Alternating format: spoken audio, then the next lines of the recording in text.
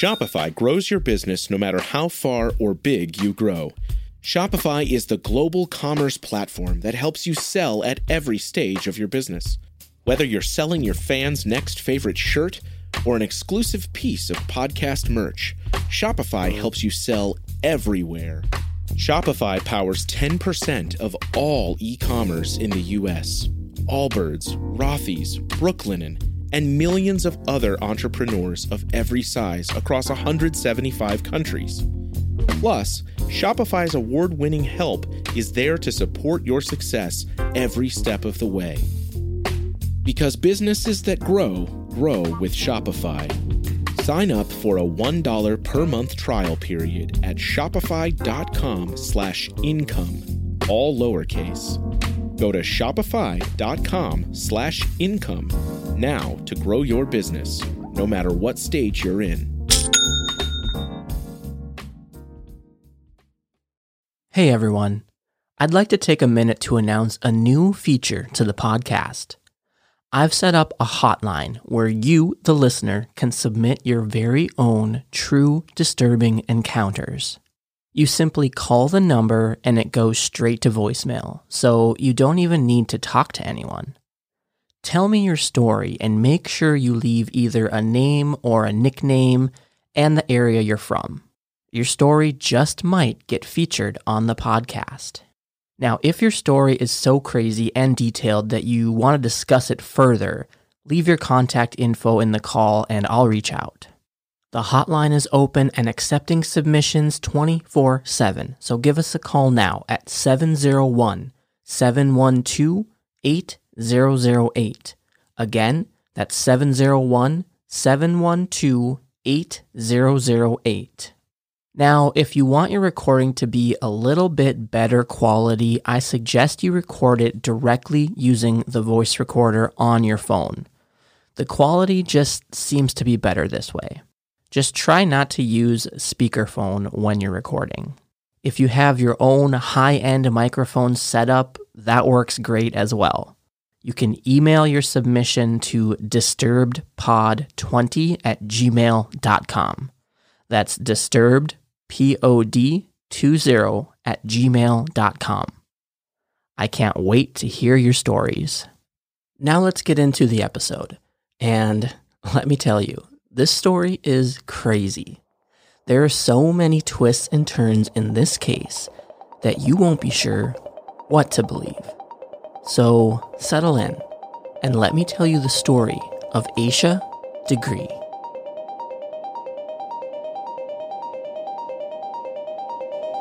In the early morning hours of February 14th, 2000, and for reasons unknown, 9-year-old Aisha Degree packed her book bag, left her family home, and began walking along nearby North Carolina Highway 18, despite heavy rain and wind. She was seen by several passing motorists, and when one turned around and began to approach her to see if she needed help, Aisha left the roadside and ran into a wooded area. In the morning, her parents discovered her absence. No one has seen Aisha since. This is Disturbed, the disappearance of Aisha Degree.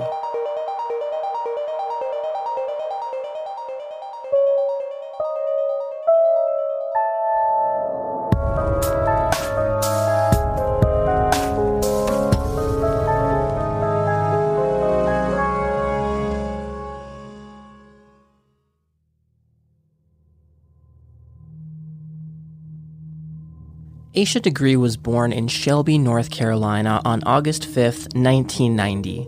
Her parents were Harold and Akia, and they had been married for 2 years. A year earlier, in 1989, Akia gave birth to her son named O'Brien. So when Aisha was born, she was their second and youngest child. O'Brien and Aisha were less than 12 months apart in age. At the age of 9, Aisha was really coming into her own. She was a 4th grade student at Falston Elementary, and by all accounts, she was described as an outstanding student with an exceptional attendance record. When it came to education, she had a knack for science and math. She also enjoyed reading and writing, and she even had ambitions to become an illustrator. Apart from excelling in her education, Aisha really loved sports, especially basketball. She was the point guard on her Pee Wee basketball team, the Fallston Bulldogs. And it was actually her first time playing team sports because, by all accounts, she was really shy. Aisha's brother was also heavily involved in sports, and he was on the boys' basketball team. Now, growing up, the Degree family was very religious, and they attended Macedonia Missionary Baptist Church every week without fail. Aisha loved church, and she was always eager to go to her weekly Bible study. The Degree family also lived on the same street as Harold's sister and mother, so they had family living right there. Aisha and O'Brien's life was one that was centered around their extended family, church, and school. Harold was a dock loader at PPG Industries Incorporated in Shelby, and Ikea would actually build pianos at a company called Kawai America in Lincolnton. Harold typically worked second shift, so he would go in sometime in the afternoon until about 11:30 p.m. Now, because their parents were at work during the day, Aisha and O'Brien would work on homework or visit relatives' homes in the area until their parents got home from work. Both kids had their own house keys and they were recognized as being responsible kids. According to teachers, coaches, and relatives, Aisha was a well-behaved girl who seemed happy to live within the rules. She wasn't one for confrontation and wasn't known as someone who got into trouble often. Another thing about Aisha was that she was very scared of dogs because she hated it when they would jump on her. She was also too shy to try out for a solo in the church choir. This gives you an idea of the type of person Aisha was. Quite shy, non-confrontational. Now, Harold and Ikea had a rule. They didn't want their kids to be able to talk to strangers on the internet. So the family did not have internet access or even a computer at their home in order to protect their kids. I'm going to walk you through a few of the things the Degrees were doing in the days leading up to Aisha's disappearance, just to give you an idea of what was going on in their lives at the time. So on February 11th, O'Brien and Aisha have the day off from school for President's Day. Because both their parents are working, the siblings spend the day with their aunt, and depending on which source you read, this aunt's name is either Keisha or Alicia. So for the sake of the story, we're going to call her Keisha, and this is Harold's sister. Keisha, her husband, and their children, along with Harold's mom, all live right across the street from the Degrees. In the afternoon, Keisha takes O'Brien and Aisha to basketball practice at their school, Fallston Elementary. According to Aisha's coach, Chad Wilson, the practice was ordinary, and Aisha was acting like her typical self. She was laughing with the other girls at practice, having a good time. Both O'Brien and Aisha head home after practice, capping off a typical, normal day. The next day, on Saturday, O'Brien and Aisha both have basketball games, so the Degree family head over to the Burns Middle School, where the games are held. The girls' team plays first, and they lost their first game of the season by 1 point. Aisha fouled out of the game and blamed herself for her team losing. Ikea said that the other girls were very disappointed, even to the point of crying because they lost their first game of the season. Aisha said she was crying because she hurt her leg in the game, but eventually she was playing with her friends and watching her brother's team. Aisha then admitted that her leg was actually fine and wasn't hurt in the first place. Aisha's coach, Chad Wilson, reported that Aisha was cheering on her brother and playing with her teammates during O'Brien's game. He also confirms that, like always, both parents were at both games that day. After the games, the Degrees head home.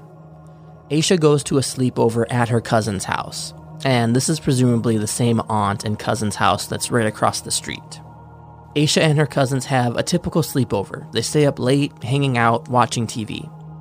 According to her cousin Katina, who was 15 at the time and hosted the slumber party, over a dozen cousins and family members were sleeping over that day.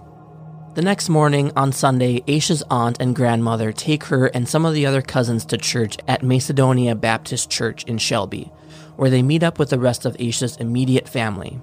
According to Ikea, Aisha seemed like her normal happy self at church. After church, the family left for Harold's sister's house to have lunch. Aisha's grandmother Joanne gave her a bag of Valentine's Day candy as a gift. The bag was mostly made up of cinnamon discs, which were Aisha's favorite type of candy. Afterwards, the Degree family returned home. The next day, Monday, was Valentine's Day, as well as the Degrees' 12th wedding anniversary. Now, I'm going to warn you, from here on out, the timeline gets pretty confusing. But it's really important to try and point out the specific times that have since been mentioned by the family members. At about 8 p.m., Aisha and O'Brien head to bed early, and they actually share the same bedroom. As a crazy stroke of bad luck, there was actually a car accident in the neighborhood that caused a power outage that night. The time at which this happened is contested. There's a lot of differing reports, but usually it's pinned at around 9 p.m. Harold got home around 12:30 a.m., and the power came on shortly thereafter. Once he was home, he checked on the kids, and they were sound asleep in their beds. Harold decides to relax for a couple hours and then checked on the kids one more time before going to bed around 2:30 a.m. Now, there are a few sources that say that Harold left home sometime in this 2-hour period to go and get Valentine's Day candy, but it's hard to substantiate that claim. Not too long later, O'Brien woke up to the sound of Aisha getting out of bed to use the restroom. And not too long after that, he hears her bed squeak. And so he just thinks that she's crawling back into bed, and he didn't really pay any attention to it and went back to sleep. And this is where things get a little mysterious. Akia woke up around 5:45 a.m. and got a bath ready for the kids because they didn't take one the night before. At 6:30, she went to wake up Aisha and O'Brien. When she went into the room, she noticed O'Brien was sound asleep, but Aisha was not in her bed. She thought this was a little strange, but actually wasn't entirely worried up front. She just figured Aisha was somewhere else in the house, so she started looking, expecting to find her. But as she went room to room, looking for Aisha, panic started to set in. She wasn't there. Akia went outside to check in their 2 vehicles, hoping that maybe she was there. But she wasn't. She then wakes up Harold, who tells her to call his mother and see if Aisha was over there. But she wasn't there either. Akia then called her own mother. Still no luck. Where was Aisha? At this point, Harold called the police. Now, just to point out, there are a lot of contested facts in terms of when exactly certain things happened on this night. Specifically, the kids' bedtime and when the power went out. A lot of sources give different times for when the kids actually went to bed. Was it 8, 8:30, 9, somewhere in there, some combination of the two? And also the power outage. Was it 7, 8:30, 9, or 10? A lot of different sources give different times on these. Now, the police arrive about 10 minutes later around 6:40 a.m., and right away they bring in search dogs. But they weren't able to pick up a scent on Aisha, and this possibly could have been because of the thunderstorm that had just gone through. Either way, Aisha's family and the police begin scouring the local neighborhood. By noon, over 60 people, including residents, the church congregation, and a helicopter with infrared heat detection, were assisting in the search. They spend all afternoon searching nearby woods and fields, but nothing was found. But when Aisha's family checked out her bedroom for clues, they found that her backpack was missing, and that's where she kept her house key. Also missing was her Tweety Bird purse and some clothes. They also noticed that all of the doors and windows in the home had been locked. And so that really points to Aisha leaving on her own. And so the family is starting to put these pieces together, and they realize that the squeaking that O'Brien heard wasn't actually Aisha crawling back into bed, but it was her packing her book bag and getting ready to leave. And they have no idea why. Now, nothing was found from the initial searches, but Aisha's disappearance was broadcast on the local news that evening. And wouldn't you know it, several witnesses came forward. A trucker named Jeff Rupp says he saw a person who he believes to be Aisha walking south on State Highway 18. He described her as a child wearing a white dress, white sneakers, and no coat. He also described her as wearing pigtails. He says it was such a strange sight that he drove ahead to find a spot to turn around, and then he saw Aisha again. He said she was walking at a good pace with her head down like she had a destination in mind. He turned around again, hoping to talk to her, but when he rolled down his window, Aisha ran into a wooded area off the road. This incident really bothered Jeff because he was the father of 2 young kids of his own. He couldn't imagine his own kids out there walking in the dark in the rain. Now, another trucker named Roy Blanton and his son Roy Jr. says they saw someone matching Aisha's description briefly at about 4:30 a.m. Blanton and his son were truckers based out of North Carolina who regularly drove from Cleveland County to Chicago. Blanton described the person as, quote, a very small figure wearing light-colored clothing. So he got on his CB radio and he warned other truckers in the area to be careful because there was a young woman walking on the road. The area where Aisha was seen walking was only a few blocks from her house.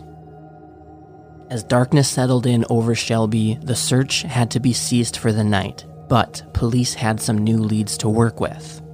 The next day on Tuesday, between 60 and 100 volunteers continue looking for Aisha, with an emphasis on the area where Jeff Rupp last saw her.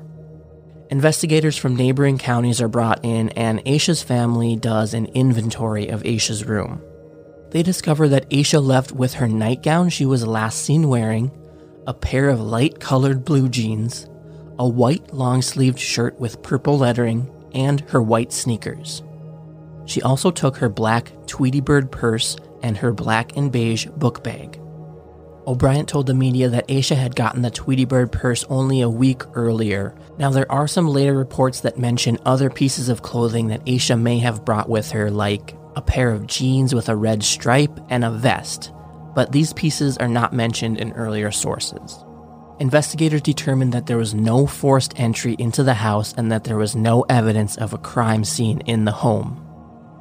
Now, police are looking into everything at this point. There's a family named the Turners who live about 1.5 miles south of the Degrees, and they have some buildings on their property. Police ask them to go through and search these buildings. So they do. During these searches, the Turners find a wallet-sized photo of a young girl, along with some trash in an unused chicken shed. The Turners turned over the photo to police, but neither the Degrees or the elementary school recognized the girl in the photo. And because of this, the Turners didn't hand over the rest of the items that they found, thinking they were unrelated. But they kept them just in case. And according to a later interview with the Turners, authorities declined to take the other items initially, but they came back for them later. These items were some candy wrappers, a pencil, a marker, and a Mickey Mouse-shaped hair bow. The next morning on Wednesday, searchers continue looking for Aisha, but the air and search helicopters are called off by 9 a.m.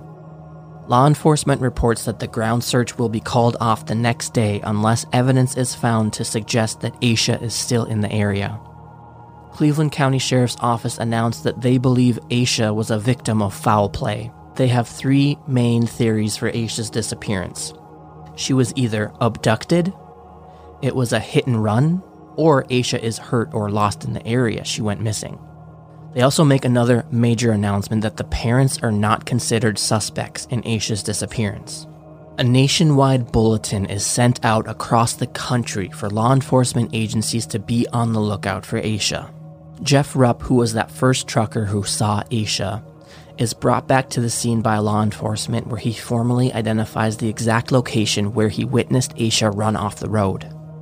By the evening, the FBI conducts a polygraph on Jeff Rupp, who passes, and they report that they believe Rupp is telling the truth. Now, the area that Jeff Rupp indicated where Aisha ran off into the woods is a field owned by a man named Charles Turner, and this area becomes the new focus of the search. And if you'll remember, this is the same area where the Turners found these candy wrappers and other items in their outbuildings. And now it's confirmed by Jeff Rupp that this is the area where he last saw Aisha run into the woods. So this area is now the prime searching area for police. So new life is breathed into the ground search now. This area has become the focus of the investigation. A searcher doing an inch-by-inch search of the Turner property found a candy wrapper near the outbuilding, where the photo of the girl was found. Now, keep in mind, the Turners didn't hand over the rest of the items, including those candy wrappers, at this point, so police don't know about the connection. When the Turners are shown what was found outside, including that candy wrapper, they now make the connection. And they decide to turn over the rest of the quote-unquote trash that they had found in the shed because they have similar candy wrappers. The Turners handed over some cinnamon disc candy wrappers, a hairbow, a pen, and a pencil that said Atlanta. The Degree family recognized the pencil as one Aisha bought a year earlier during a family reunion in Atlanta. The other items were Aisha's as well, and the wrappers matched the candy given to Aisha on Sunday. Now all searchers move to this area to complete a thorough inch-by-inch search. But nothing else is found. Now, according to the Turners, the shed is filled with old furniture and equipment, and it also had no door, so Aisha could have simply just walked right into it. The shed itself is located about 600 feet away from the road. And to get there, Aisha would have had to have walked the length of 2 football fields uphill and crossed a 3-foot deep gully. But this wouldn't have been impossible because there was a light outside the shed that could have guided her. By the 18th, the hunt for Aisha swells to 500 searchers, with 100 people searching the area around the Turner shed. The woman who found the items inside the shed was named Raleigh Turner, and she gives an interview to the media. She says that the candy wrappers were red, the pencil was white, and the hairbow was a solid yellow plastic hair accessory with a teddy bear image. Some other reports indicate that it was a Mickey Mouse hairbow. The Turner property was swarming with sheriff's deputies and searchers all day long. The temperature on February 18th dipped into the 40s, and it cast doubt on the idea that Aisha could still be alive if she was lost or injured outside. The search for Aisha would continue, but no additional evidence is found. The ground search is called off on the evening of February 20th. The next day at 3 a.m., law enforcement officials set up a roadblock. They want to talk to drivers who drive this highway in the early morning hours, hoping to find other witnesses who may have seen Aisha on Valentine's Day. The roadblock was set up for 3 hours and found no additional clues. Now, on February 24th, a citizen calls into the sheriff's office to tell them that Aisha's class is reading a book called The Whipping Boy. The book is a fictional story about 2 boys who run away from home and then return. This caller thinks that the story may have been a catalyst for Aisha to run away. Now, that very same day, a neighbor of the Turners is interviewed by the media. He owns a lot behind the Turners' shed and claims that he keeps 6 beagles in his yard. Yeah, 6. But on the night of Aisha's disappearance, he didn't hear anything from the dogs, and you would think with that many dogs, they would have made some sort of a sound. The Cleveland County Sheriff's Department also releases the photo of the girl that was found with Aisha's things in the shed. They're hoping to generate more leads. But to this day, the girl in this photo has never been identified. In the summer of 2000, a man contacts the sheriff's office. He's an inmate at the local county jail and a former high school classmate of Aisha's mom, Akia. His name is Baron Ramsey, and he has quite the story. We'll get into that right after this. This episode is made possible by Supporty. Are you struggling to stay motivated to the goals you've set for yourself? Maybe you're trying to wake up earlier, but you keep hitting that snooze button. Or maybe you're trying to cut back on sweets, but you find yourself opening the fridge when you're stressed out. Well, one of the best ways to make lasting behavioral changes is by an accountability partner who will help you stick to positive daily actions. So how do you find a reliable accountability partner who's going to engage with you and keep you honest? Supporty is a mobile app that matches you with accountability buddies for a week at a time. Supporty pairs you and a buddy up one-on-one. That's for maximum accountability. Plus, it's mutual, so you encourage your buddy and they encourage you each day of your 7-day session. What's really cool is you can see whether your partner accomplished their daily actions and they can see whether you've done yours too. If you want a more effective way to stay motivated, experience the difference of an accountability partner. Download Supporty, that's support with an I at the end, from the Apple App Store or Google Play Store, and make sure you choose Disturbed Podcast when you create your account to start your 2-week free trial. You can check out the show notes of this episode for more details. Get encouragement, get motivated, and achieve more with Supporty.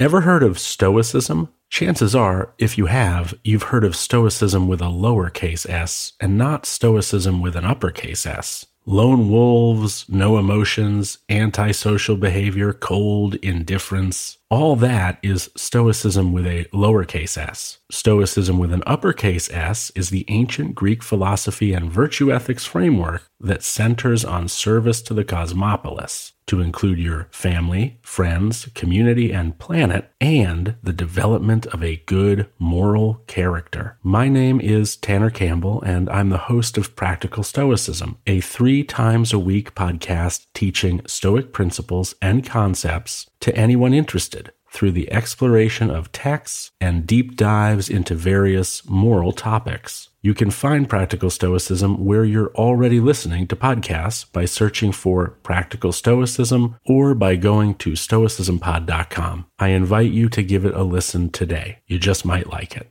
Well, hey, podcast listener. My name is Vince, and I'm the host of a show called The RR Show. It stands for Reddit Readings. We're going to sit down twice a week, and I'm going to bring you the most entertaining stories from all of the best subreddits that exist online. Things like malicious compliance, petty revenge, hey, lady, I don't work here. Oh, there's so much more. Lots of great stories and things you won't believe. Like the one time this dude was caught in a bathroom with his friend, and he was slapping them because that was the only way that he could actually legitimately help them. A mall cop comes in with a taser. Oh, yeah, the rest is history. It's going to be fun. There's, I don't know, I got like 20 seconds left, so I don't got much more time to tell you another story. But just join me on The RR Show. It's from Evergreen Podcast, produced in partnership with Wessler Media. So The RR Show, wherever you get podcasts, subscribe today. And it's like an adult story time. Let's hang out together. The RR Show. Subscribe today wherever you get your podcasts. My name is Bill Huffman, and I am a former Cleveland news producer, and I am now the host of the podcast, Who Killed? I began the show focusing on the unsolved murder of Amy Mihaljevic, and now each week I explore a different case with a focus on some of the victims who don't get the attention they deserve. I have a deep catalog of over 225 episodes, so there is a guarantee there will be something for you. Who Killed is an Evergreen Podcasts, Killer Podcasts, and Slow Burn Media production. Subscribe today wherever you get your favorite shows. Support for this episode comes from Audible. You guys already love podcasts, so I'd be willing to bet you'll love Audible too. They have the largest selection of audiobooks on the planet. I just finished The Stranger Beside Me by Anne Rule. It's the shocking true story of serial killer Ted Bundy. And this is an excellent follow-up to our very first episode with Kathy Kleiner. I binged this whole book in probably 3 days. They have all your favorite genres, bestsellers, mysteries, dramas, and everything in between. The best part of Audible for me is you can listen on the go, wherever you are. Whether you're driving or working out, whatever it may be. This is a game changer. Audible members get to choose one audiobook every month, regardless of price, as well as 2 Audible originals you can't get anywhere else. You can enjoy easy audiobook exchanges, rollover credits, and an audiobook library you keep forever, and you can access anytime, anywhere. You can get started with a 30-day free trial, and you'll get your first audiobook as well as 2 Audible originals completely free by visiting audibletrial.com/disturbed. Again, that's audibletrial.com/disturbed. Ramsey claims that on the night Aisha disappeared, he and another man were driving back to Shelby late at night after buying drugs in Hickory. They were driving in a pickup truck, and while they were driving, the men hit Aisha, who was trying to cross the road. Ramsey's friend then put an unconscious Aisha in the back of the truck, dropped Ramsey off at home, and then left with Aisha still in the vehicle. Later, Ramsey and his friend dumped Aisha's body in Moss Lake. Now, this is quite the story, but law enforcement has their doubts. There was no evidence of a hit and run on Highway 18. And in addition to that, Moss Lake was dragged twice and searched by divers who found nothing. Now, according to a few sources, early on in the investigation, law enforcement dismissed the idea of a hit and run because they found no blood, no skid marks, or paint chips, or anything like that near where Aisha was last seen. And to top it off, at the time of his confession, Ramsey is facing federal charges for bank robbery, and law enforcement believes his story about Aisha was intended to get him a plea deal. Law enforcement has publicly admitted that after several months of investigation into Ramsey's story, they do not believe his story to be true. No evidence could be found in Moss Lake. The Degree family also does not believe Ramsey's story. As frustrating as it is, this sort of thing happens a lot with inmates trying to get plea deals, and it just makes it that much harder on the family. The first anniversary of Aisha's disappearance would come and go with no further leads. Articles are published regularly about Aisha's case and the anniversary of her disappearance, but no new information. In the months following Aisha's disappearance, the Degree family underwent polygraph testing, and they all passed. With no new leads coming in, Aisha's case was turning cold. But new information was about to come to light that would take the case in a different direction.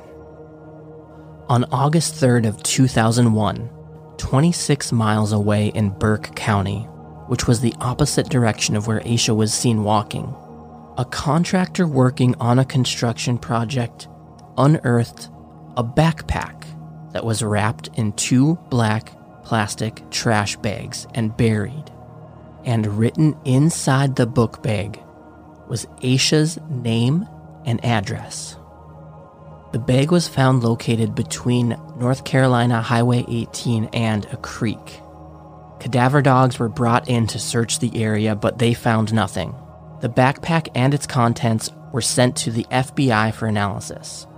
Inside the backpack were clothing, a piece of paper, and a pencil case. A few days later, witnesses and family are re-interviewed in hopes of finding more clues. It's brought up to the press that 99.9% of what was in the bag was Aisha's, but not all of it. The search for Aisha continued in the area where the bag was found. The sheriff's captain, Billy Benton, mentions that they are specifically searching for the clothes Aisha went missing in, which were white sneakers, light-colored jeans, and a light-colored nightshirt, as well as possible grave sites. But nothing is found. It wouldn't be until July of 2003 that the FBI completed their testing on Aisha's book bag. But get this, the results from their findings were not released to the public, so we don't know what they found. And then something strange happened. On September 11th, a man named Danny Ray Johnson is arrested for the rape of a girl near Aisha's age. Johnson and his brother live near the site where Aisha's book bag was found, but both brothers deny any involvement in Aisha's case and give DNA samples. And these two look like such good suspects, but it turns out that they both have alibis for the time that Aisha disappeared. Both brothers were incarcerated at the time. In November of 2004, another tip would come in from a man in prison, and it prompts investigators to conduct an excavation at the corner of Shelby and Rube Sprangler Road near Lawndale, North Carolina. During this search, law enforcement would uncover a pair of men's khaki trousers and some bones. But the bones were animal bones, and Aisha Degree was nowhere to be found. But the case was about to take yet another turn. In January of 2014, U.S. Marshals arrest a man named Donald Ferguson for the 1990 murder of 7-year-old Sholanda Poole. Sholanda's case has a lot of striking similarities to Aisha's. Ferguson was 29 when Sholanda went missing from her family's Hampton home on July 21, 1990. Sholanda's body was found with signs of sexual assault and strangulation the next day in a wooded area behind a school. For many, Ferguson is a prime suspect in Aisha's case. After a thorough investigation into Donald Ferguson in a possible connection to Aisha, he's considered to not have any involvement in her case. In December 2014, he pleaded guilty to Sholanda's murder and was convicted of first-degree murder and first-degree sexual assault. He was sentenced to life in prison without the possibility of parole. And again, we're left with no answers in Aisha's case. In February of 2015, the Cleveland County Sheriff's Office and the FBI began to re-examine Aisha's case. They were going through all the evidence collected and re-interviewing people from the initial investigation.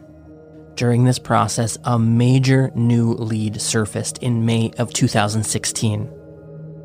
Law enforcement announced to the public that there may have been sightings of Aisha entering a dark green early 1970s Lincoln Continental Mark IV, or Ford Thunderbird with rust along the wheel wells. And this is huge because it gives investigators something tangible to focus on. According to the Sheriff's Department, they're looking for anyone who might know someone with either of those types of vehicles. According to the Sheriff's Department, the car is a vehicle of interest and could be a big clue in finding out what happened to Aisha.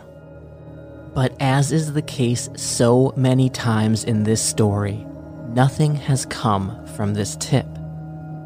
Another 3 years would pass until something new would arise. In 2018, the FBI would release 2 new pieces of evidence. Inside Aisha's book bag was a concert t-shirt featuring the boy band New Kids on the Block, and a children's book called McElligot's Pool by Dr. Seuss.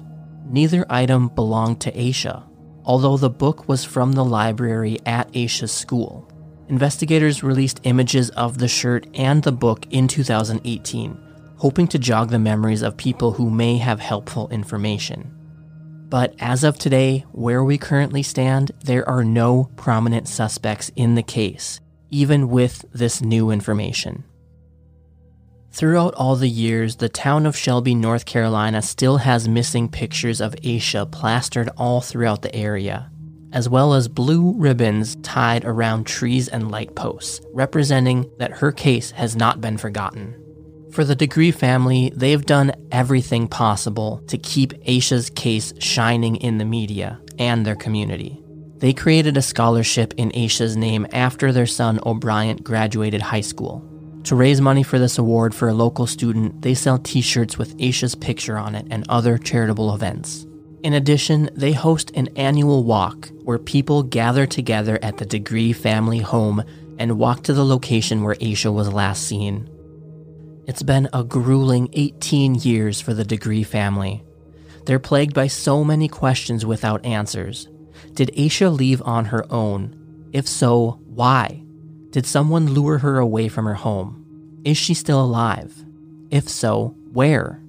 Akia still holds on to hope that her daughter is still alive and refuses to lose faith. O'Brien now has a daughter of his own.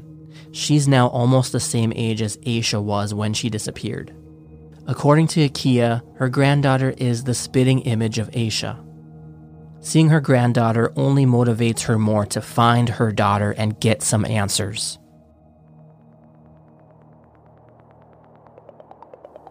If you have any information into the disappearance of Aisha Degree, you're asked to call the Cleveland County Sheriff's Office at 704-484-4822.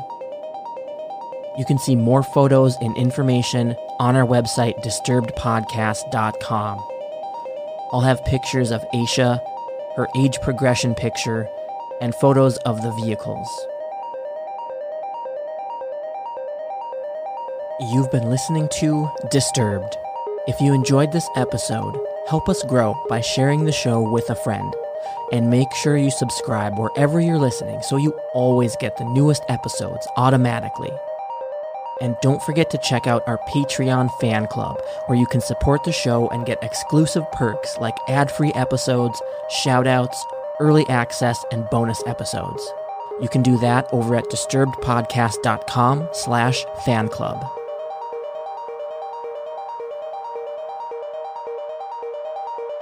You can find us on social at Disturbed Podcast. Remember, our brand new hotline is now live. This is where you can submit your very own true disturbing encounters. Give us a call now at 701-712-8008. I want to hear from you. We'll be back next week with a brand new episode.